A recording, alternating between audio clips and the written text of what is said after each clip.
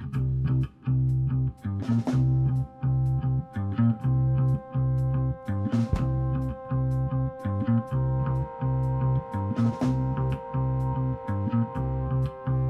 to Footnotes, a legal podcast for students, by students, breaking down the law and all its complexities, one chat at a time.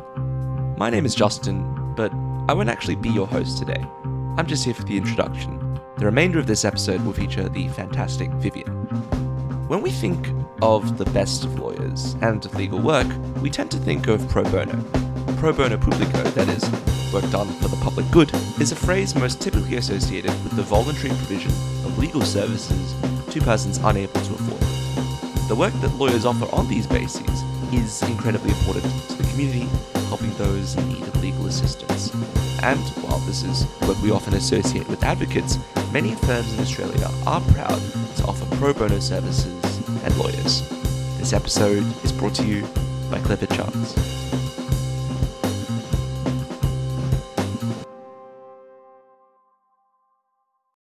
This episode, we interviewed two lawyers at Clifford Chance who are intimately involved with pro bono work, Amanda Murphy and Alexandra Zhu.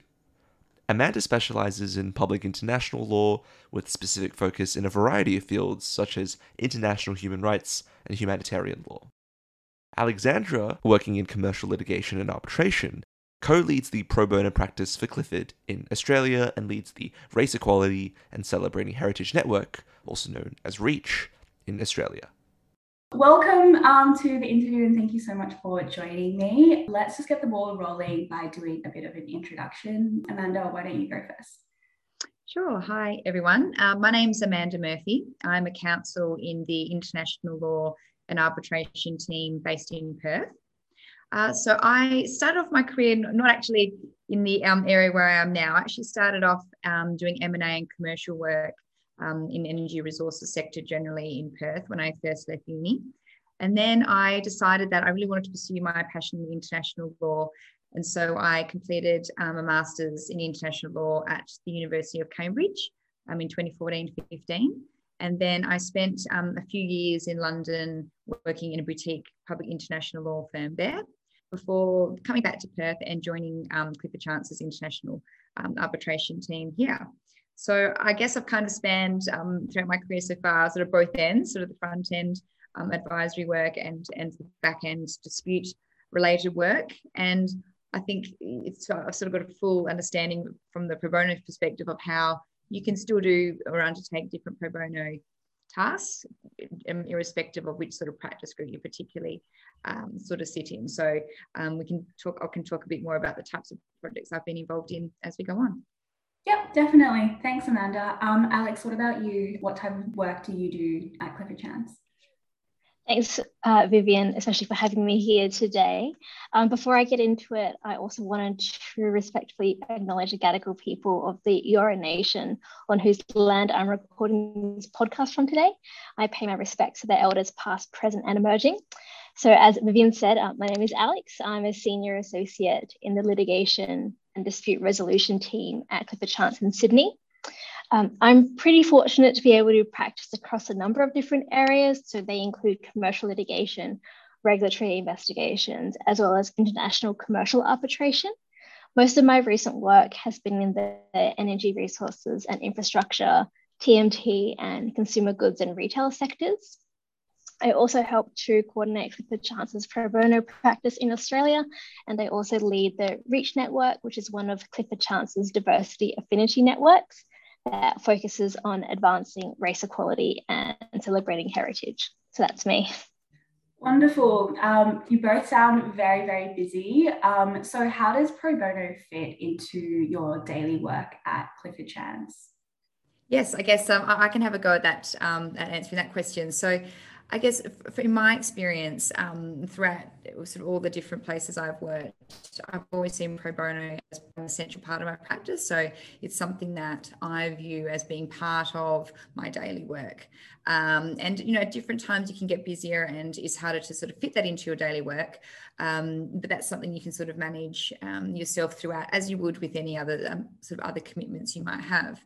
So at CC, we've sort of tried to encourage people to do pro bono work and try to fit that into their daily work by setting a pro bono target. So we have a target for every lawyer to complete 50 hours as a minimum of pro bono work per year.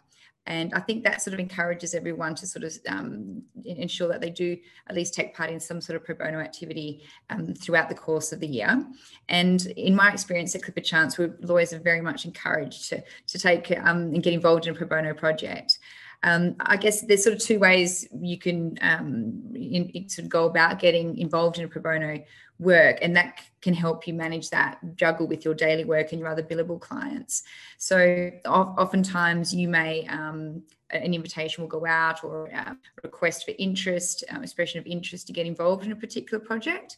So if you know you've got a huge filing or a huge deadline coming up, maybe that won't be the time to sort of try and juggle those two pieces of work. But if you've got a bit of capacity, it's a perfect time to kind of put your hand up and get involved in that. So that's just a practical way to kind of always keep an eye out for the pro bono opportunities, but then only, I guess, take them on board when you know you're going to have the capacity to do them, and kind of avoid placing extra pressure and stress on yourself to try and juggle those. I guess once we do get involved in a pro bono matter, we treat it exactly the same as any other client work. So from that perspective, once you've sort of made that commitment to take part and execute that bit of work for a pro bono client, they should really be treated in exactly the same manner as a billable client. And that's exactly what we do. So our obligations as lawyers, our duties, our ethics, they apply equally, irrespective if the client is pro bono or a billable client. There should be no distinguishing factor there, and having to keep the pro bono client advised if there's going to be delays or anything that you need to speak to them about, keeping them fully briefed on the status of their matter and how things are progressing applies equally to them. So I guess that the final point I just wanted to mention was, it can also be helpful to juggle or fit pro bono work into your daily work is to perhaps pursue an area that you have some expertise or particularly interest in, because it may often involve you doing some extra hours and hours on the weekend to try and manage that workload. So doing something in an area that you're really interested in or have a passion for. We do a lot of social justice projects here, and it's a great opportunity to get involved in those sorts of elements of practice that you might not get the opportunity to do in your day-to-day commercial or commercial litigation practice. I really like that point about having the billable pro bono hours to help keep that commitment going and treating it the same as client work. And pro bono can cover so many different areas. There is always a sector out there that kind of needs more extra resources and an extra set of eyes. So at Clifford Chance, are there any particular areas that you guys focus on, especially in the Australian practice? Yes, so around the world, our pro bono and community outreach program is focused on widening access to justice, finance, education, and a healthy environment. So one of the ways that we do that includes by working in partnership with NGOs who also share those aims. We think at times that we can achieve more by working alongside and trying to enhance the capacity of those outstanding organizations who already have track records in making improvements in those areas. So being a part of an international firm, Australian practice often works alongside our other offices, particularly where we are contributing to pro bono projects for one of those global pro bono strategic clients. We also work with Australian-based NGOs or individuals based in Australia as well.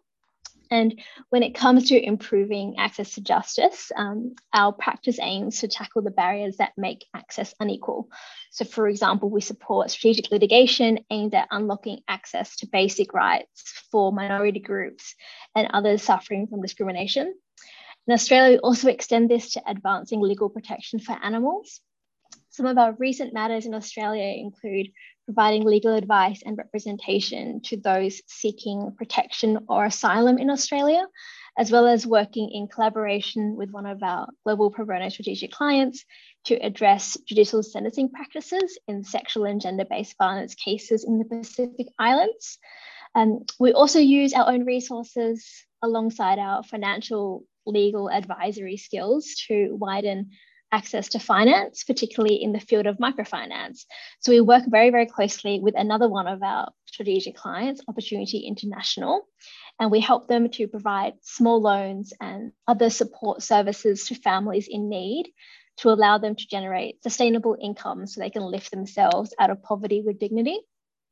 And finally, in Australia, we also collaborate on a wide variety of education programs. So this includes mentoring young people as well as helping adults back into women. That's just an insight into some of the main areas we focus on here in Australia. Yeah, that sounds like a really broad range of matters, from animals' rights to access to finance, education, justice. I'd love to just hear a bit more about specific matters that you guys have worked on throughout your legal career. So why don't you tell us a little bit about a particular pro bono matter you've worked on and why it especially stuck out to you? Yeah, I guess it's really hard to choose just one. I think each of them brings sort of different challenges and different experiences and quite diverse areas of law. But I guess one for me is a project I was recently involved in and led in Clifford Chance for the United Nations Development Programme. And that was in relation to preparing or drafting some content for a human rights self-assessment tool for conducting human rights due diligence. And so for me, I guess it was two aspects that I really loved about it. One was that I got to get together quite a large team from Clifford Chance, and it spanned across all of our offices in the APAC region. So we had lawyers joining, about 20 lawyers in total from all levels of the firm, participating from Perth, Sydney, Tokyo and Singapore. And this was a really nice sort of collaborative opportunity amongst our colleagues.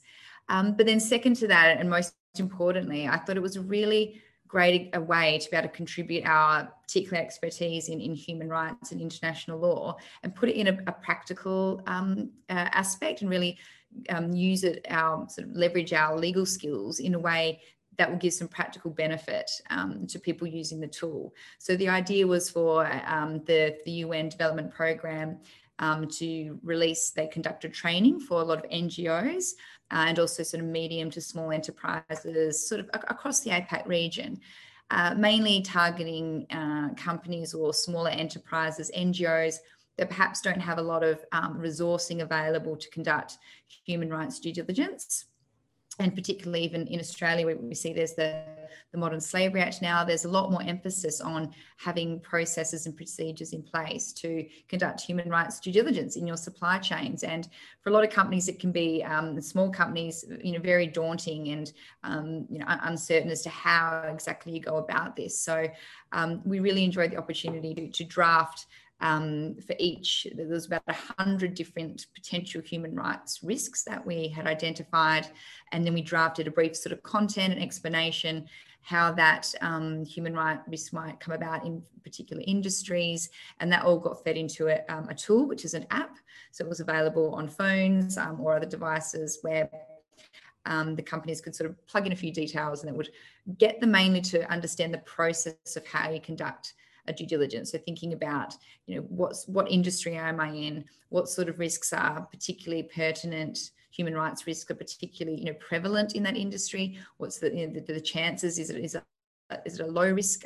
Is it a very high risk in this industry? And then is it easy to remediate, or are there difficulties with remediation? And when you sort of input those different factors, it would produce a report. So, it wasn't something that would replace being able to conduct a due diligence, but just a tool to help those companies and NGOs. And it was really great to sort of partner with the UNDP on that project and sort of get involved at that level and produce a practical outcome. That sounds absolutely incredible. And I think for a lot of our listeners out there, as students, we kind of hear a lot about how human rights is very separate to corporate law, and it's either go into one or the other, and it's very difficult to pursue both. So I love how your work gives you that intersection and that opportunity to go and find that intersection and pursue both of those passions at the same time. I'd love to just hear a bit more about that. So you mentioned that you worked with people from Clifford in Tokyo and other offices. How was the process of working internationally with them, and what particular role did you play in developing this UN training module? Yes, no, I'll attempt to answer the question. Then maybe I'll pass to Alex. I think she might have another fantastic example of some of the work she's been doing as well. But I guess our main role was to work with the lead human rights specialist in the UNDP to produce content. So for the apps, a lot of it was drafting and analysing each of the risks and producing an sort of a headline statement which would be produced when you use the tool, and then it would have a more fuller description which would be produced in the report. So for instance, there could have been is there the chance of workers being unpaid, not being paid their full wages in this industry. So you would sort of tag potential industries where that might be prevalent, for example, like agriculture or entertainment or those sorts of industries, garment manufacturing. And then we would describe what that risk would be. So we would, with reference to the relevant human rights instruments, so with reference to the sort of underlying, the UN Convention for Civil and Political Rights, or whatever the underlying sort of instrument was, we sort of referred back to that. We also linked it with the Sustainable Development Goals, which was another really cool part of the tool as well, to kind of see how we're dealing with that particular risk, unpaid or low paid workers in an industry, can also translate to achieving one of the Sustainable Development Goals. So that was sort of, I guess, the main basis of our work was drafting how that risk applies to a particular industry, and what that would involve, and how you can manage that risk, what can be done to manage that risk, and where to look for further information. Okay, wonderful. Thanks, Amanda. Alex, I'm going to pass to you. What particular matter has stuck out to you in the past, and why?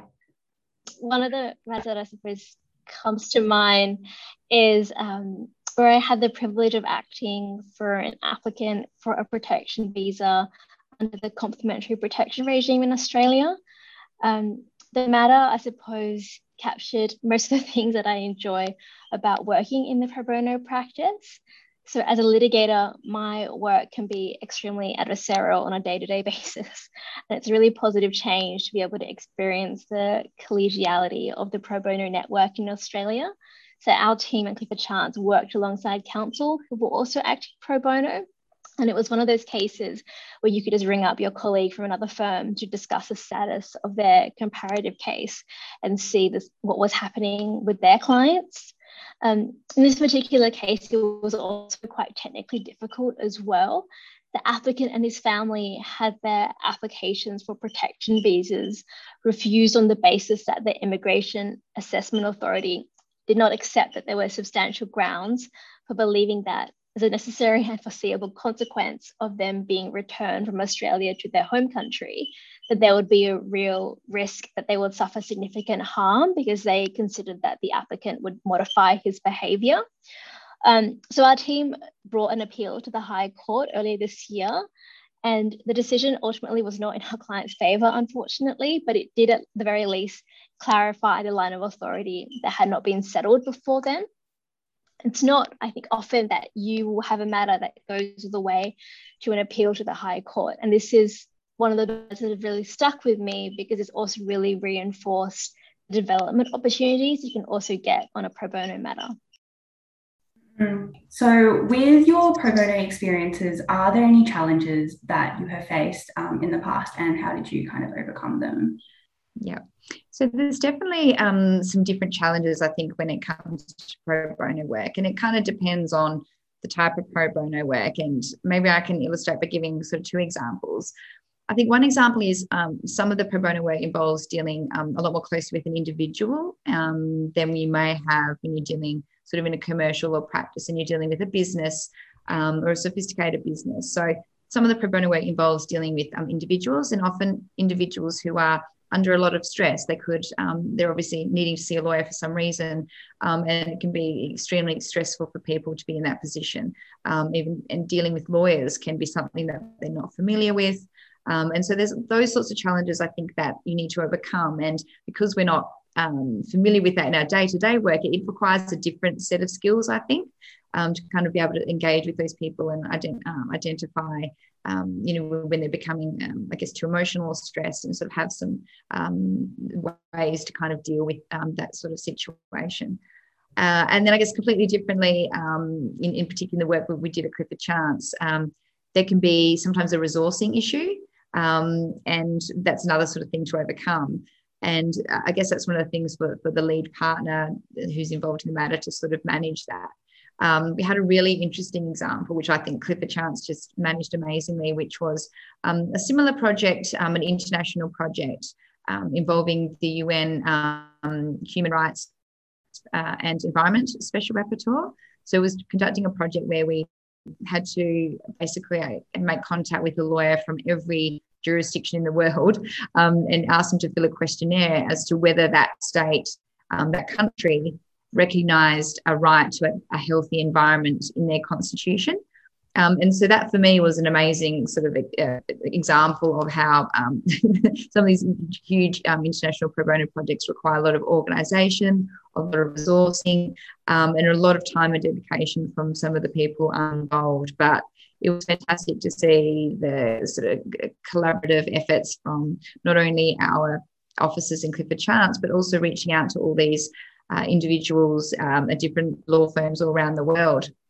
And just to kind of finish that off, a really sort of touching end was one of the firms that we liaised with in the Perth office was a firm in Afghanistan. And just recently, when the Taliban retook control, the individual lawyer that we were dealing with actually reached out to Clifford Chance and asked us to support him in his application to leave the country. So I think it's a really nice example of how the work you can do can also develop relationships across the globe and take you beyond what you might be used to here in Australia. Yeah, that sounds really interesting. And I really like that pro bono takes a more human element rather than like the black letter law and kind of dealing with corporate clients where feelings and emotions are quite removed. And I find that really fascinating that you got to work on a matter in Afghanistan when it was such a hot issue recently, and it's such an interesting thing that you can make tangible change for someone in their lives. Alex, what about you? What challenges have you faced in your pro bono matters? I think it's very similar to what Amanda's already said. I think one of the biggest personal hurdles that I've had to overcome has particularly been when it comes to working with individuals. I mean, sometimes you can think that maybe sharing personal stories or maybe sharing your own reflections might make your relationship with your client grow a bit stronger, but there are, I think, always considerations to be had in terms of the fact that this is your client. And as much as you may want to make a client feel more comfortable, particularly if they're coming to you in a time of need, always making sure that you have that level of emotional distance, not only to protect yourself, but to also do the best job you can for your client. So that's been, I think, the main thing that I've struggled with, is knowing where to draw the line between trying to make someone feel more comfortable and being really friendly with them, and also making sure that you have enough of a emotional distance so you don't also get drawn into that matter, because it can be very, very upsetting if you are acting for someone, for example, that's making a claim for life insurance under their superannuation policy, and for that claim to be unsuccessful. And if you don't have, I suppose, that right amount of distance or emotional distance, you can also feel quite personally affected by that. And I think it's really important to just keep that in mind so you are always doing your best job for your client. Definitely a skill that's picked up over time and experience, but something that is really good to keep in mind when starting out in commercial law. Alex, so I believe you were nominated for the pro bono category for the 30 Under 30 Law Awards. Why don't you tell us about that experience and which pro bono matters you worked on to kind of earn that achievement? Yeah, I guess, well, at least I find it always a little bit awkward and uncomfortable to talk about yourself in that respect.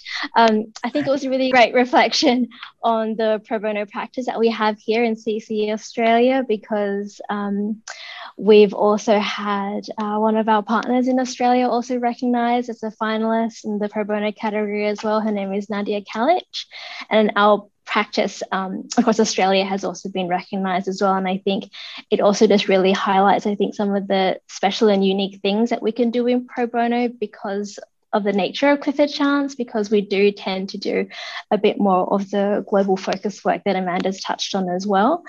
In terms of the recent matters that I've done, I've mentioned that we acted this year for an applicant for a protection visa, but there's also been, I suppose, a lot of behind the scenes work that we do to also support the NGOs that we work with.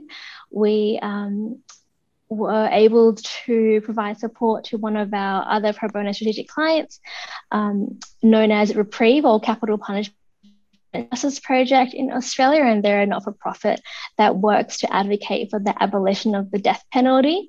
And we collaborated with them, and we hosted their World Day Against the Death Penalty event earlier this month. So I think it's just, I think a really great reflection of what our practice does in Australia, because I think the recognition at least does highlight that we get to do, I think, a lot of groundbreaking work in lots of different areas, and the fact that it's not just one person that's doing everything here. I mean, there are lots of people within the Clifford Chance office in Australia that spend a lot of their time, as Amanda said, a lot of weekend time and a lot of after hours time, just because they genuinely care about the work that we're doing. Yeah, that sounds incredible. And I think especially because it has such a human element, even though you try not to get invested in your clients, it is obviously very fulfilling work at the end of the day. And it is such an achievement if you're able to really change someone's life. For our listeners out there, I'm sure there are a lot who would love to get engaged in pro bono matters from early on in their career. At Clifford Chance, what opportunities are there for the more junior people, whereas for example, as grads, clerks, or even paralegals, what opportunities are there to get involved in these pro bono matters? Yes, I think as Amanda's already mentioned, the firm does expect that all fee earners will commit to recording at least 50 pro bono hours every year. So getting involved in pro bono work at Clifford Chance is very easy. And it's probably one of the best ways as well that junior professionals can get hands-on development at a relatively early stage in their career. As Amanda's also touched on, you will often have to manage the matter yourself. You will be obtaining instructions from your client directly, and you'll be effectively setting the direction of the matter yourself under supervision of a partner. So expressing an interest in working on a pro bono matter is really the first step, as our team do circulate opportunities as and when they come in. Our pro bono practice also intersects quite well with our affinity networks, which include ARCUS, which is our LGBT plus and allies network, Accelerate, which is our gender parity network, REACH, which aims to advance race equality and to celebrate heritage, and Enable, which supports those with a disability, long-term injury or condition. And joining one of those networks is a really great way to also have the opportunity to get involved in pro bono matters. So as an example, our firms previously provided pro bono support to the Gay and Lesbian Archives of WA with respect to the storage of the only archive of WA's LGBT history. We have also supported a global campaign conducted by the Human Rights Watch, which involved a multi-jurisdictional survey that analysed laws and regulations related to workplace violence and harassment, namely gender-based violence and harassment. So there's really countless ways for people to get involved. It's really just about putting your hand up and being open to trying new matters and new experiences. And maybe I can just add on just one more point on there, Alex, as well, is I think at Clifford Chance, we're also encouraged to, spot opportunities. And if there's something, a project that you're passionate about, there's definitely an ability to bring that to the attention of the people you work with and the partners and get that approved as a pro bono project. So for instance, the UNDP human rights self-assessment tool project, which I just described a bit earlier. That was actually brought to us by one of our junior associates. She was looking through the UN website and it sort of came to us that way. So definitely encouraged for people to spot those opportunities and bring them to us as well. Thanks for that, guys. And I guess ending on a more personal note, if you could talk to your younger self back in the day when you were just starting out in your corporate law careers, what advice would you give to your younger self? Alex, do you want to start us off? Sure. So I suppose it's not the end of the world if you don't get a clerkship or a grad offer. It's not the be all and end all. I know this can still be a profession that can have quite high barriers to entry, but I would just say try and get as much experience as you possibly can. I mean, I started my career in tenement administration, which is like mining tenements, and I have now ended up in international disputes. So just take whatever comes your way. That's really good advice. You never really know where life is going to take you, hey? Amanda, what about you? Yeah, look, I guess I would definitely second what Alex said at the end there, which is really just take and seize every opportunity that's given to you, and also go out and seek as many as you can, because you can never really be sure where that opportunity can lead you. And it might not be somewhere where you didn't plan to take at the start or intended to take and didn't fit in with the plan you thought you would have when you left school. But it might actually take you to the place where you were truly meant to be. So I think it's important to follow those opportunities and follow your interests. And I guess in terms of sort of bring it back to the pro bono element, I think pro bono work and also volunteer work in general can also be a great opportunity to explore some of the areas of interest that you might have that aren't specifically in a commercial or corporate law environment. But it may sort of give some more enrichment to your overall practice. So, for instance, when I returned back from London, I really wanted to stay in the field of international law. And when I first moved back, I wasn't with Clifford Chance, and I wasn't sure of all the opportunities that there were in public international law. And by public international, I mean law dealing specifically with states and treaties and conventions between states. So it was quite a niche area, not something that a lot of people in Perth practice. So I kind of struggled with how am I going to keep this up? So I actually volunteered with the Australian Red Cross. I saw there was a volunteer position in the IHL department, which was the International Humanitarian Law branch. And it was an emblem protection officer, which meant I basically would spend a couple of hours each week. People could email in instances where the emblem of the Red Cross was being misused. And it's actually a breach of the Geneva Conventions to misuse the Red Cross on anything other than to do with the ICRC or the Australian Red Cross. So a lot of people in the general public don't appreciate that. So that was my job to send them some letters to kind of explain that you can't use the Red Cross. Can you please change to, for instance, a green cross and those things like that. So next time you're out, if you have a look around at the medical facilities, you'll see that they're actually with green or blue crosses. So just a point of interest there. But I guess the point of that story was to show that by doing that volunteer experience, I could keep in contact with the area of law I was interested in. Eventually, I got a role at Clifford Chance in the international arbitration team. But since then, I've become actually a committee member of the IHL branch in WA. And now Clifford Chance is providing pro bono advice to the Australian Red Cross. A number of events over the past few years. We did an event last year in relation to doing business in conflict zones. And it was a guide that the Australian Red Cross launched with RMIT University, basically explaining the rights and obligations of companies operating where there's an active armed conflict. So I think that's a really good example of how you can sort of keep an area of passion and sort of do that on the side, and eventually you can sort of work that into the practice video. That's where the path will lead you. Yeah, thank you so much for that. That is definitely amazing advice for our listeners who are just starting out and maybe don't know which area they want to go into. Thank you so much for your time. It's been an absolute pleasure chatting with both